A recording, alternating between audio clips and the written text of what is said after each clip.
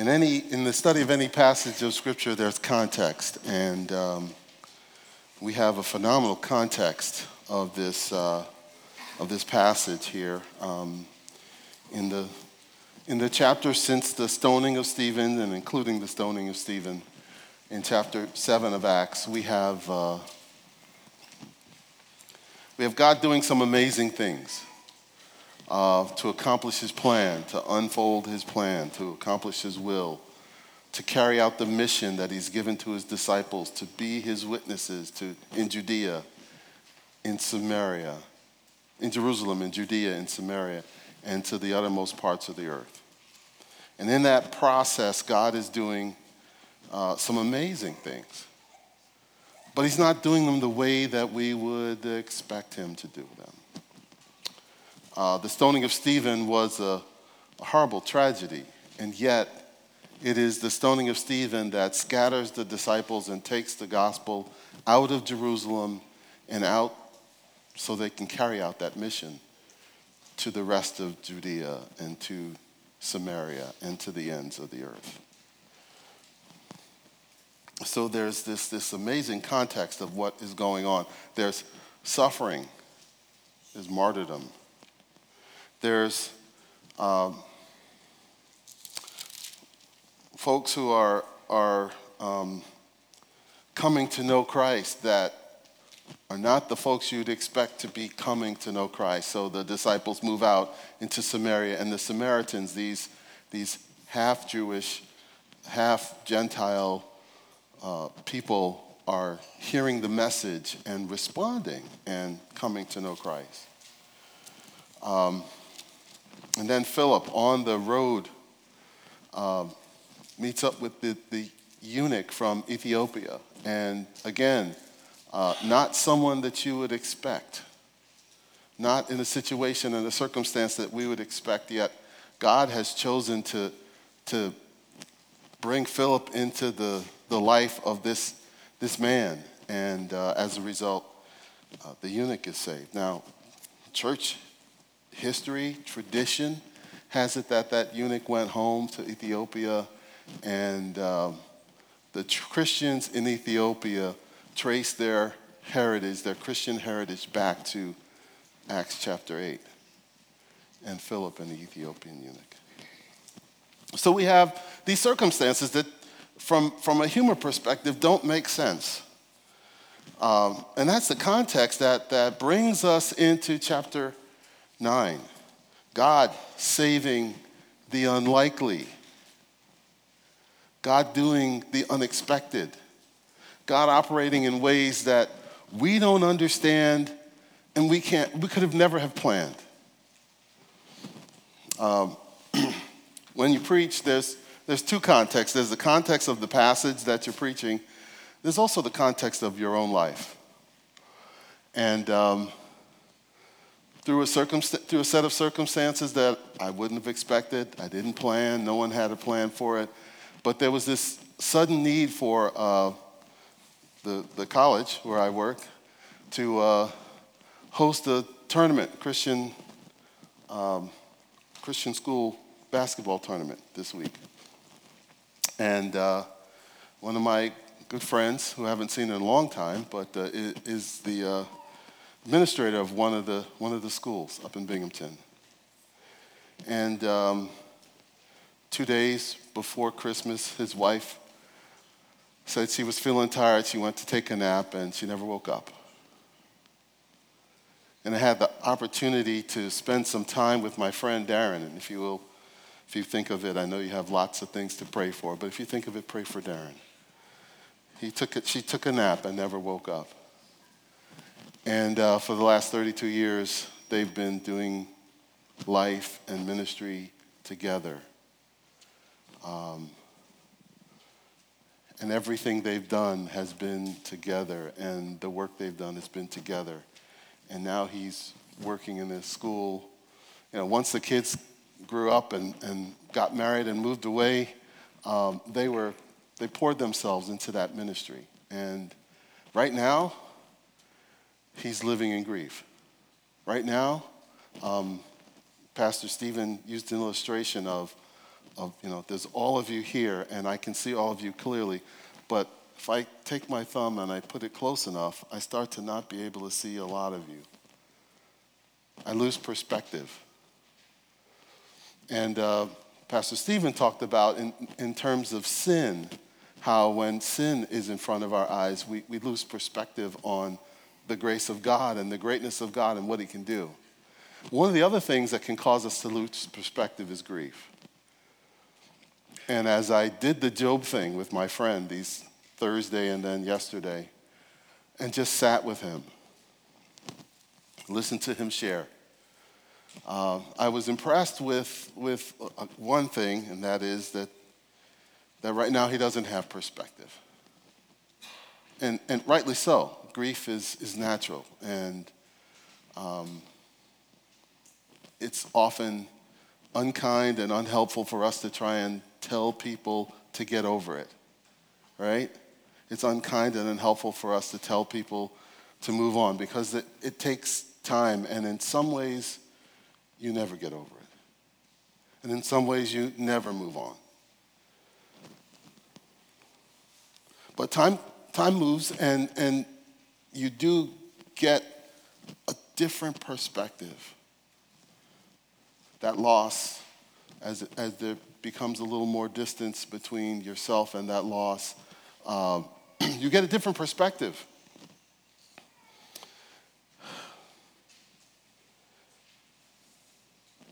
And I'm hoping and praying that I can walk alongside him and help him as he walks through that journey of grief and comes to the other side and sees perspective. Now, I mention all of that because the church that has left Jerusalem, that's gone out into the world, gone out from Jerusalem and gone out into the world, is carrying out the mission that God has given for them to do, which is to be his witnesses wherever it is that he's going to take them. And they're facing a huge issue that could cause them to lose perspective. And it's related to grief. Saul, who we're introduced to earlier in chapter 7, is this man who's involved in the persecution of the church. As we come to chapter 9, verse 1, it says, "Now Saul was still breathing threats and murder against the disciples of the Lord. And he went to the high priest and asked for letters from him." This is the Sanhedrin. This is the leading, ruling group of people in the nation Israel. He went to them and asked for letters that he could take to the synagogues at Damascus. Damascus is miles and miles and miles away outside of the nation Israel, inside another nation, but still, he's looking to hunt down Christians wherever they may be found, as far as he needs to go, outside of just the nation Israel, but wherever they might spread in the Roman Empire. He's determined to go after them and bind them and bring them back to Jerusalem for persecution and even for death. We can't walk into this passage and not see how horrifying this could be for the believers. And it would be easy for them to lose perspective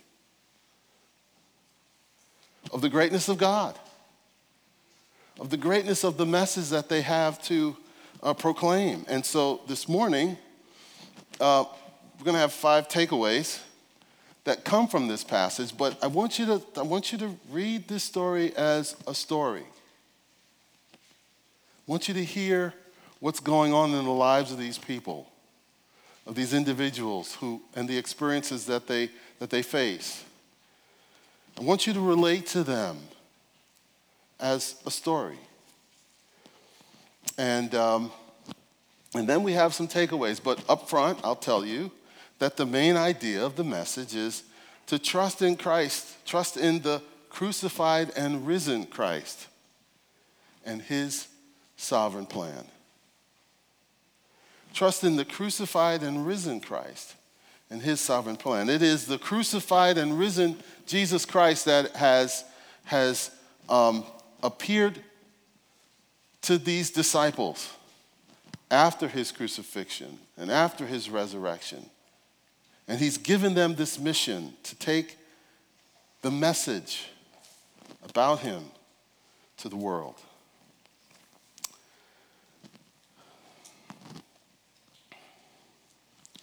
So that's the backdrop, that's the context of where we find these believers. Verse 2, he asked for letters from him, from the Sanhedrin to the synagogues at Damascus, so that if he found any belonging to the way, both men and women, he might bring them bound to Jerusalem. The Christians in this passage are called the way. The way is a Hebrew Jewish concept, and it has to do with a way of life.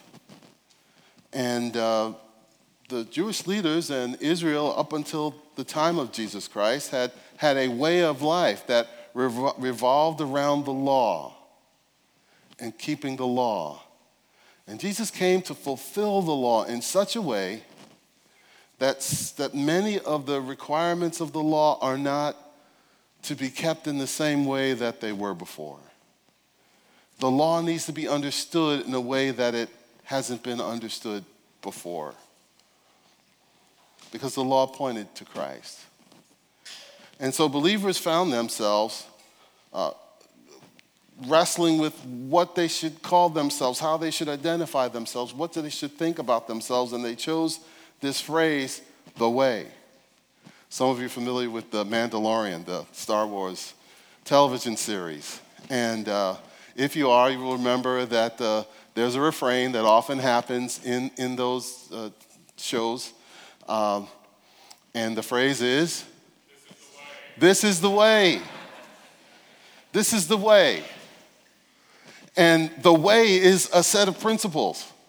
The way is a reality that kind of guides every decision that they make. It makes a difference. It sets them apart from other people. And these principles help them to live and to carry out the mission that they have been called to do. This is the way. And for those of you who are Star Wars fans and know that series, and one in the back shaking his hand up there, there's a spiritual reality there that we can relate to, because the way of Christ is the way. It is the way. Saul is looking for anyone who is the follower who belongs to the way. And he wants to bind them and carry them off to Jerusalem. What a horrifying, what a terrifying experience. An experience where you could easily lose perspective. Oh God, what is going on? What is happening? How can you allow these things to happen?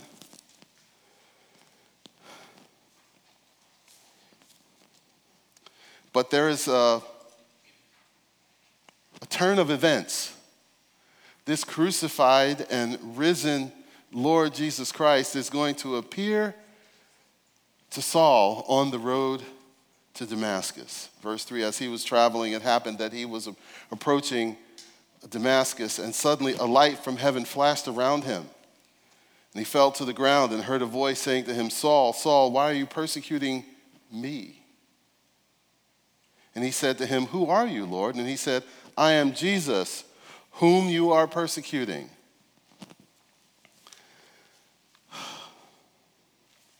I think it's significant that, there's a number of really significant things here, but just so you know, this experience of Saul gets repeated 3 times in the book of Acts. Here in chapter 9, also in Acts chapter 22, and also in chapter 26. And each time we get a little bit of different information. We get a little more information about what happened in this experience. In chapter 22, we find out that Jesus tells Saul, it's hard for you to kick against the goads. The goad was an ox goad. It was a long stick or a piece of metal that was sharp on one end, and it was used to, the ox was sometimes stubborn and didn't want to move when it was time to plow the field. And you take this sharp object and you poke him and you poke him and you'd make him uncomfortable until he moved.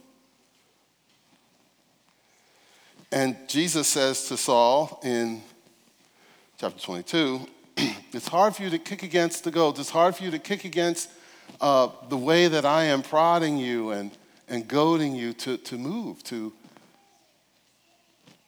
repent. Now, it's interesting because what we have in this passage is a bit confusing. We never read that Saul repented. Those words are never used. The words that Saul put his faith in Jesus Christ is never used. But we see the evidence. We see what is clearly true about his life as evidence because there's a dramatic change. In the passage that goes beyond where we're going to be this morning, it's clear that Saul goes from being a persecutor of the church to one who is proclaiming Jesus Christ so much that he is being persecuted. The same persecution that he sought to bring on the way is now going to be brought on him. And that is part of God's mission, part of God's plan. So there's this dramatic change. And so if we're looking for those words, we're not going to find the words that we would use today. There's no place where Saul says, now this is the day, this is the hour, this is the moment when I place my faith in the Lord Jesus Christ as my personal Lord and Savior. But it is clear from the text that that's exactly what happened.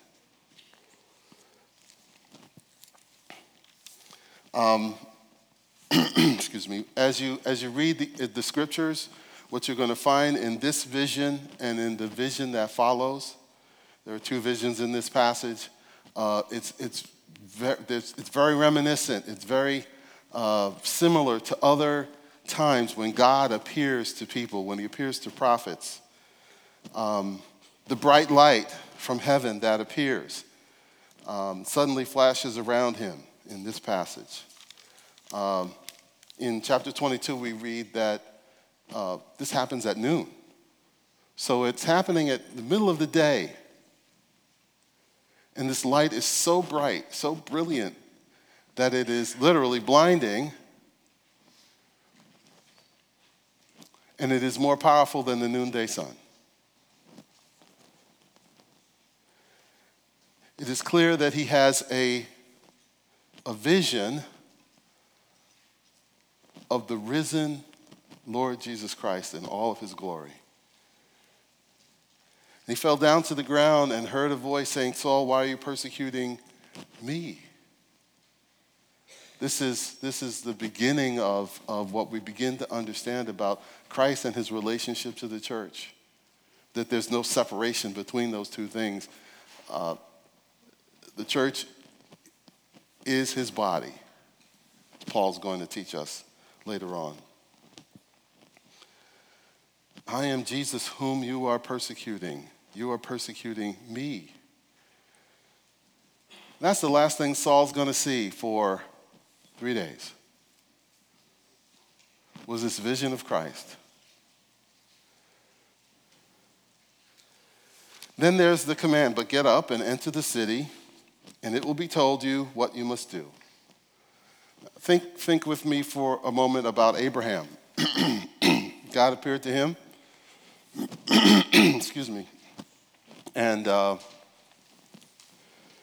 appeared to Abraham and said, get up and go away from your family, right? Away from your relatives. Where did he tell him to go?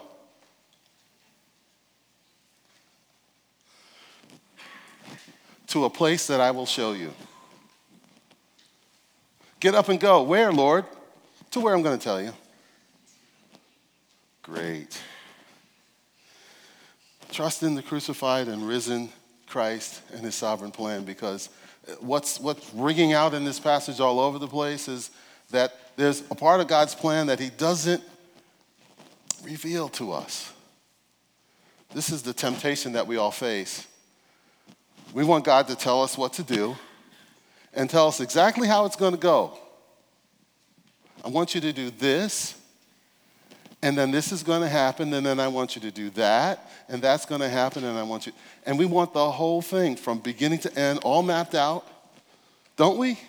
Am I the only one who wants that from the Lord? We all want that.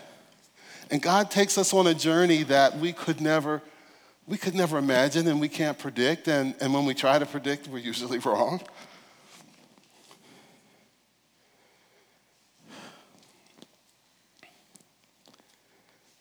Go to a place that I'm going to show you, and you will be told what you must do. And there's so much uncertainty. Think about it. Your whole life is built around persecuting these followers of the way, and now all of a sudden you find out that they're right. You come face to face with the risen Lord Jesus Christ, face to face with God. And now you're blinded. And men have to carry you into the city. The men who traveled with him, verse 7, stood speechless. They heard the voice, but they saw no one. The other passages clear this up a little bit. They heard the sound, but they didn't understand the words. So no one else heard what the Lord said, but they knew that the Lord or someone, something had been speaking to Saul.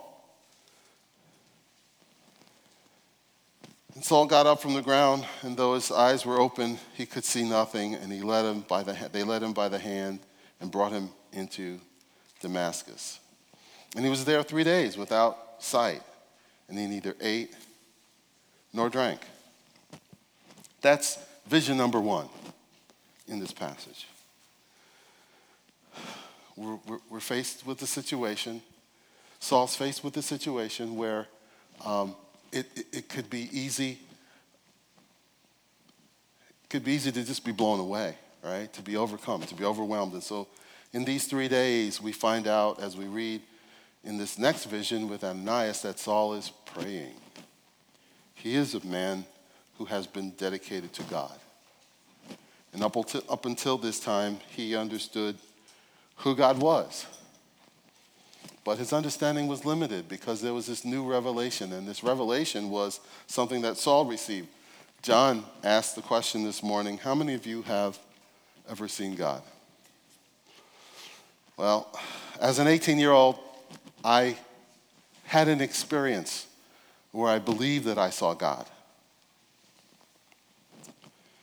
And I don't want to detract from the message because we could spend the rest of the time talking about that. But I had an experience where I believed that I saw God.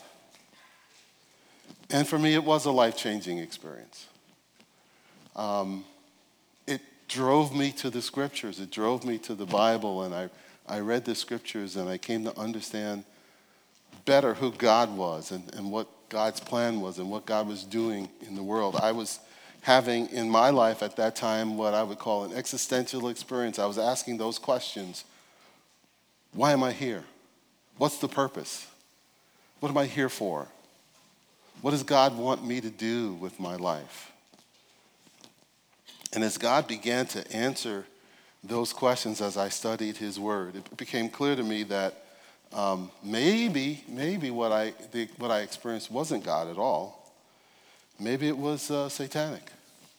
But the reality that it might have been Satan and it might have been deceptive only heightened my sense of urgency and my sense of the importance of what I had experienced. And 2 Corinthians says that the devil can appear as an angel of light and his ministers as ministers of righteousness. And that was a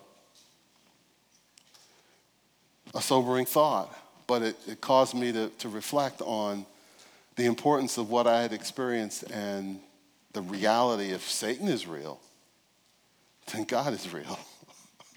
If Satan is so powerful as to intrude into my life in this way,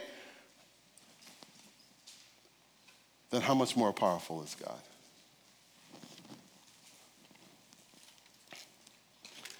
So To whom much is given, much is required. And what I experienced caused me to realize that God was at work in my life. And all the people that I knew, all the people around me, didn't know him. To whom much is given, much is required. I had a responsibility. I had an opportunity that God had placed upon me to share about him with the people around me.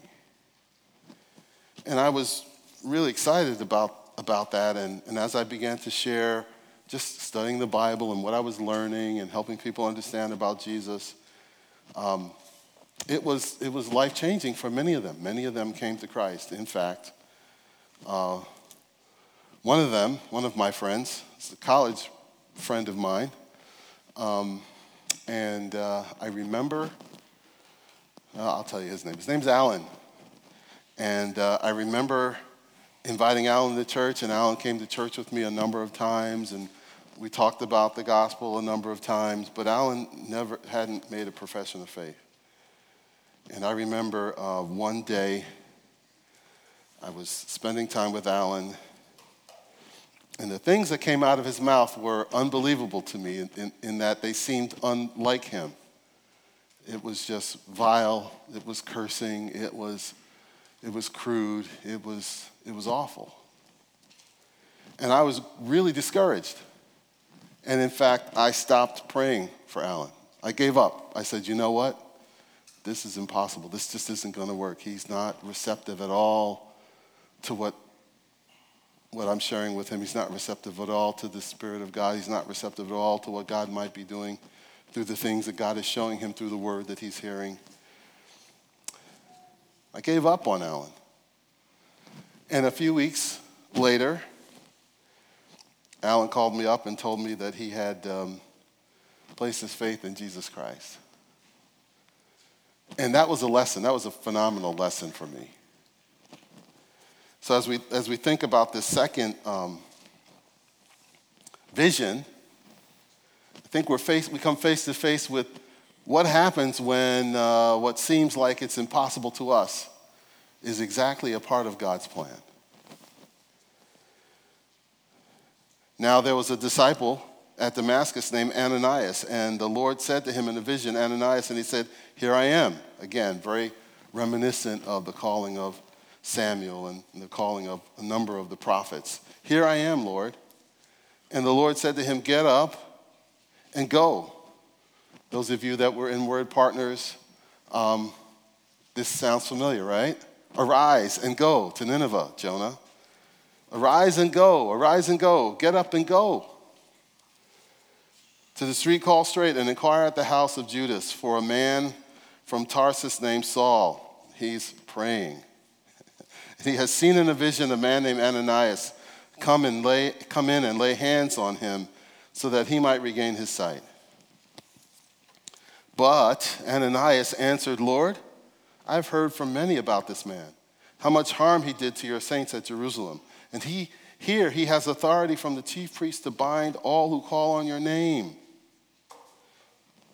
But, I love the way Luke uses these words, but, although you have an objection, although you have a concern, here's another perspective, Saul. The Lord said to him, go, for he is a chosen instrument of mine to bear my name before the Gentiles and kings and the sons of Israel. For I will show how much he must suffer for my name's sake. It seems impossible. It doesn't make sense. There's fierce opposition for the believers in Damascus. Saul is coming, and now he's arrived, and he is here to persecute the believers and to take them to Jerusalem, to cause them to, as we read later, to blaspheme, to deny their faith.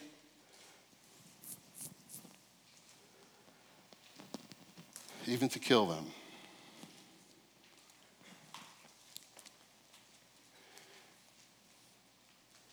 And the Lord, again, there's a vision For this man Ananias, he's a disciple. He's a certain disciple. We don't know anything about him. This is the first time we hear about him. This is the last time we hear about him. All we know is Ananias is a faithful disciple.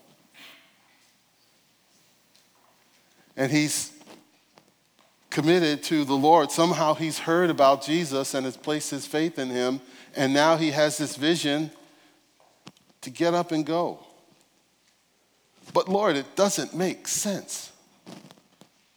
Lord, it seems impossible.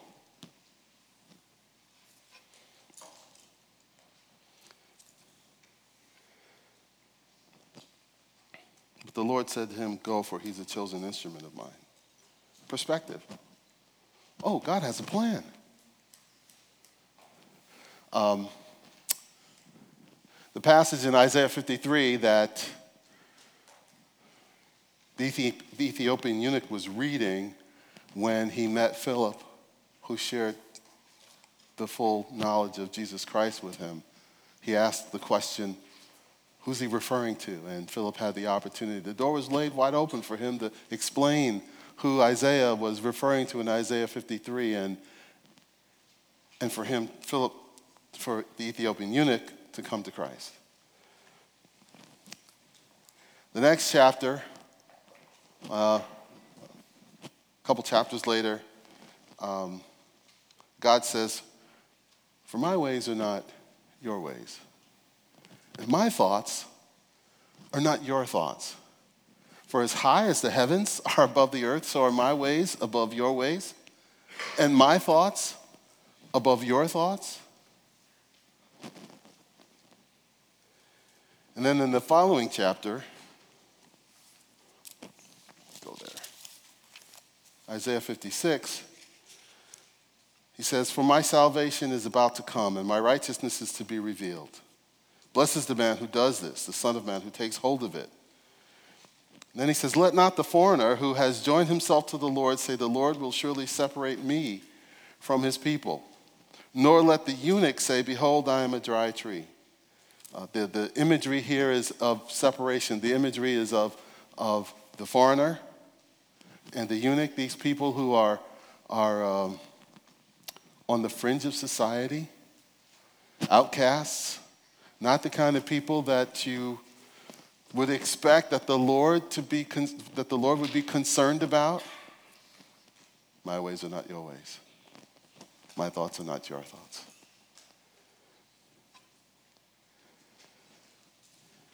This eunuch, this man who is sexually broken, but is someone that God has chosen and is going to be an instrument that God's going to use to take his message to a people that don't know him. The foreigner, someone who's an outcast in society. He's not a part of Jewish society. He's a stranger. He's not part of Israel, yet he is somehow in the land. God says about the eunuch, to him I will give in my house a memorial and a name better than sons and daughters. And I will give them an everlasting name which shall not be cut off. And also the foreigners who join themselves to the Lord to minister to him, to love the name of the Lord, to be his servants. He says, even those I will bring to my holy mountain and make them joyful in my house of prayer. For my house will be called the house of prayer for all peoples. See, the significance of the eunuch and the foreigner is that they had limited or no access to the temple, to the place where God dwelt, the place where they could worship, where Israel worshiped. It's the God of heaven. But because of sin, there had been all these barriers to access to the God of heaven and to the ability to worship him. And the foreigner could approach, but only so close. And the eunuch couldn't be on the grounds of the temple. He was cut off from God's people, from God. But God had a plan that was greater than the human plan.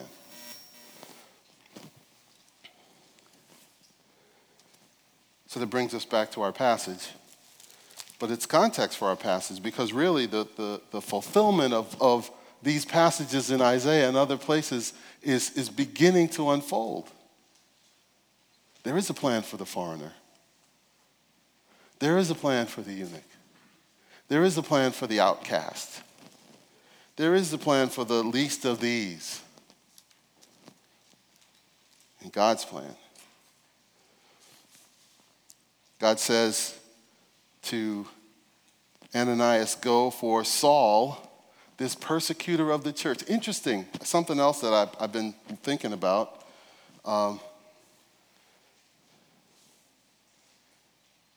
Moses,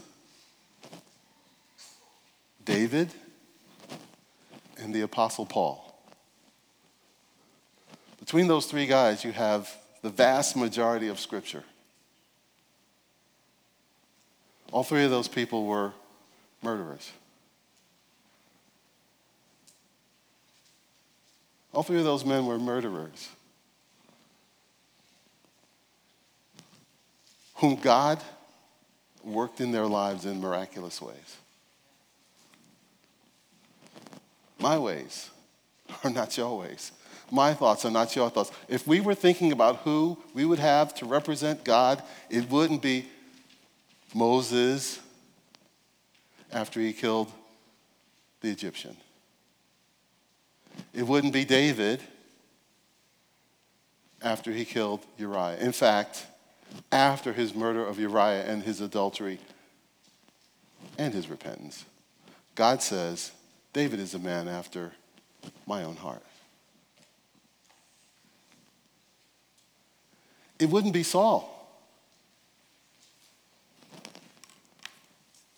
So the challenge for us, the takeaway for us, is to trust in the crucified and risen Lord Jesus Christ and his sovereign plan.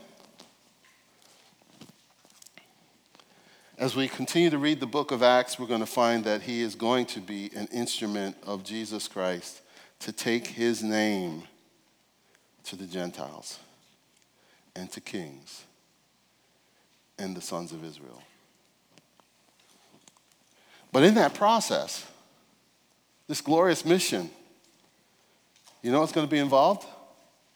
Suffering. I will show him how much he must suffer for my name's sake. There's an emphasis on the name of Jesus in this passage. Actually, there's an emphasis on the name of Jesus throughout the book of Acts. It is that name that makes all the difference. It's that name that causes the Jews to be so angry. It's two things that cause them to be angry. One is the name of Jesus, and the second is the salvation of the Gentiles.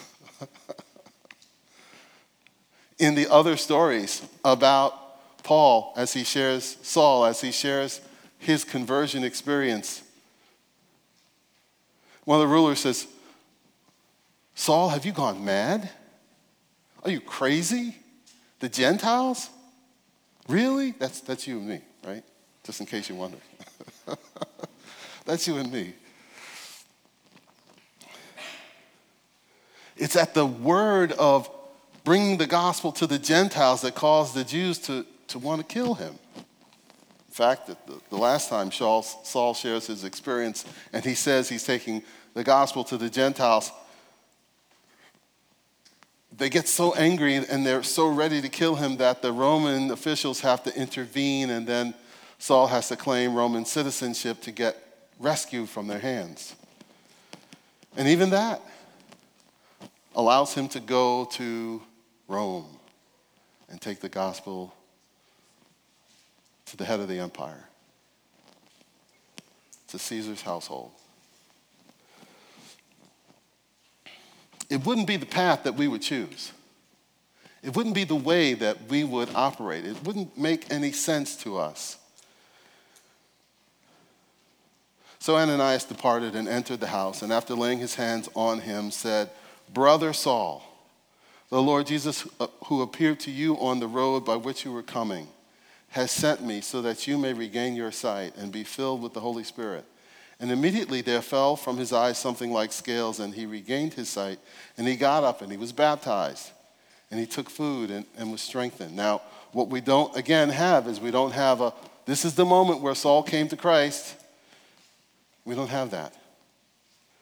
We don't have a description of the moment when Saul was filled with the Holy Spirit. We don't know when and how that exactly happened, because that's not the point. There's lots of details about Saul and his vision of Christ, and Ananias and his vision of Christ that are left out. There's a lot of things that we don't know. So what do we know?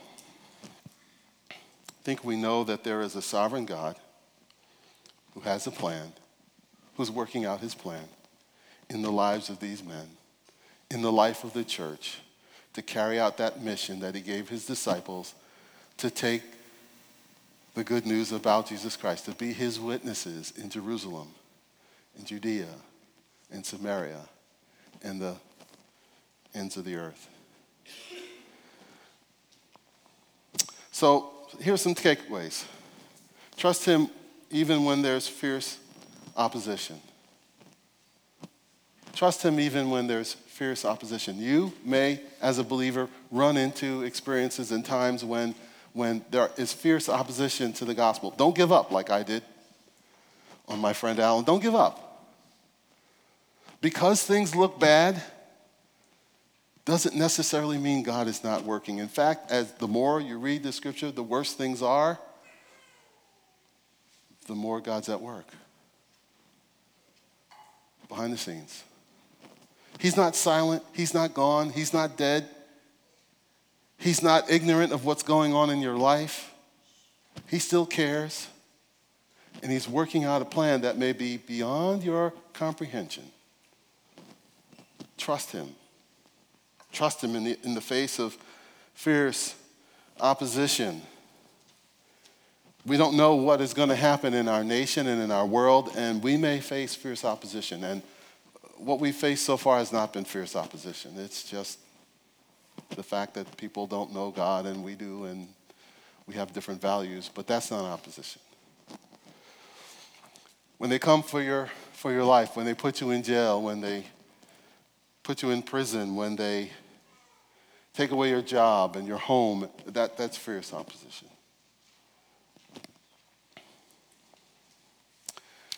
Trust him by doing the next right thing. What was true for Saul was to obey the vision.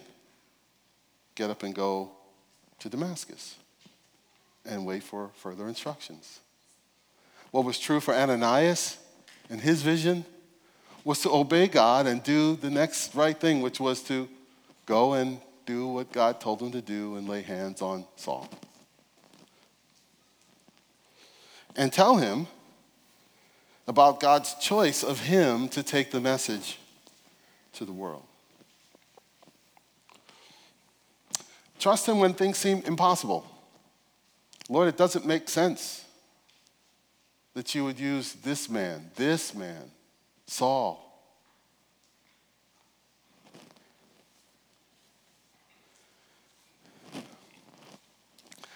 I'm sure the Lord was up in heaven thinking, well, I didn't ask for your opinion. And sometimes we have to say to ourselves, you know what, he didn't ask for our opinion. He didn't ask for our advice, right? And sometimes we want to give the Lord our advice, but it's never the right thing. We don't have the right perspective.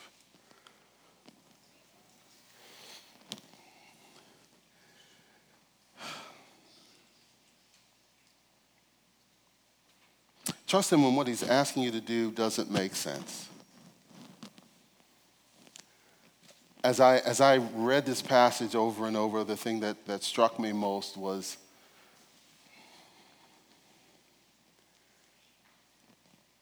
what's our response to what God does in Saul's life? What should be our response to what God has done in Ananias' life, in these two visions? What is our response to witnessing, reading, hearing what God has done in these men's lives? I couldn't escape the idea that it is our responsibility to trust in this crucified and risen Lord Jesus Christ and his sovereign plan. To trust him when there's fierce opposition. To trust him by doing the next right thing, to be obedient to what you do know. Thy word is a lamp unto my feet and a light unto my path.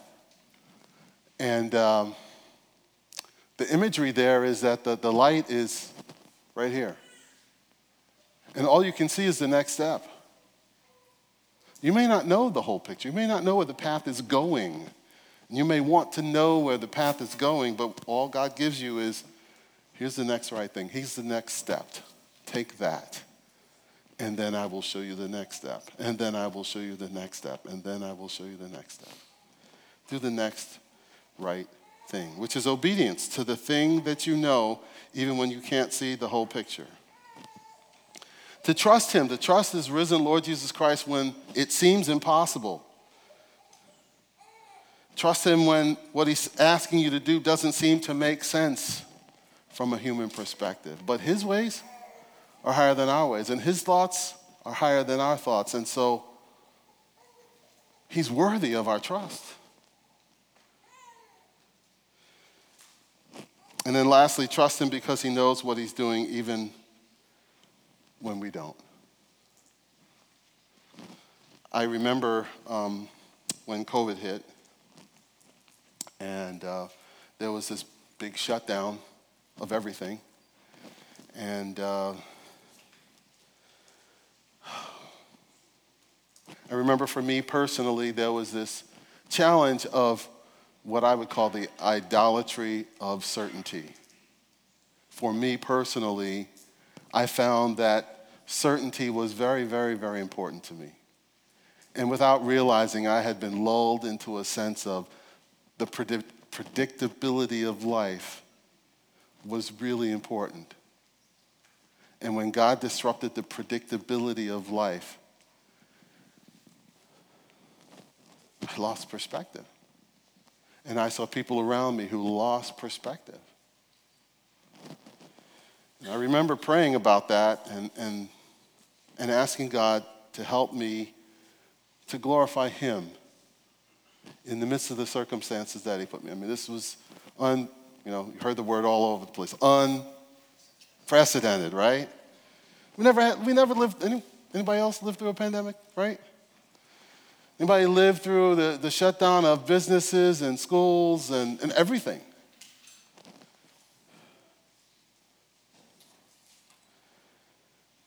And it's in those days that it's easy to lose perspective. When God takes our world and flips it upside down, and the things that we expect don't happen, and things we don't expect do happen, whatever those circumstances are, it could be grief, it could be sin, it could be unexpected things that come into our lives that we would never have planned and we don't want, whatever it is. Trust that he knows what he's doing even when we don't. We struggle with the fear of the unknown, right? But he knows. We struggle with the fear of the unknown, but we know him, and he knows. As I was reading this passage, I was really burdened that we would walk away not just amazed at the sovereign plan, that is also important for us to do, but that we would respond by putting our faith and trust in him, the risen, crucified and risen Lord Jesus Christ. I think that's the key thing that the disciples in the early church were very consumed with. He was both crucified and risen, and that is the sign. So, you and I haven't seen God. But what we have seen, what we do know, is about the crucified and risen Lord Jesus Christ. And that is the sign that God wants us to take to the world. And it is faith in him that can change everything in a person's life. Saul is a prime example, but there are so many, more than we can ever count, more than we can ever name.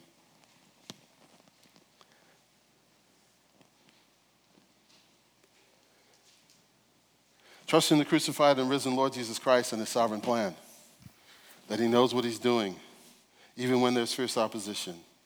Trust him when we don't know anything beyond the next thing. on the path. That light is on our feet. And all we can see is that next step. Let's take that step and follow him wherever he leads. Trust him when what we see or what we experience seems impossible, because with God, all things are possible. Trust him when you see what he's asking you to do. Trust him when what he's asking you to do doesn't seem to make sense, because it doesn't have to make sense to us. He doesn't ask our advice because he doesn't need it. He created the world. Read Job. He created the world. He created the universe. He created all these things that are far beyond our comprehension. And when we stand and we look at those things, we stand in awe because we have nothing to do with those things. We're so small in comparison to the greatness of our God. So trust him when it doesn't make sense. And trust him because he knows what he's doing, even when you don't. I don't know what you're going through today, or what you will go through tomorrow, or the next day.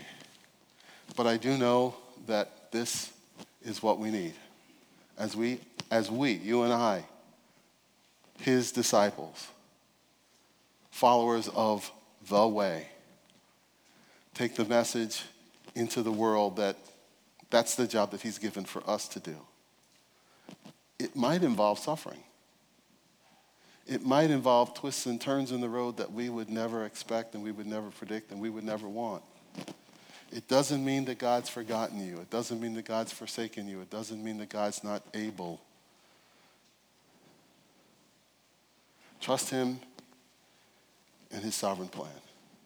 Let's pray. Gracious God in heaven,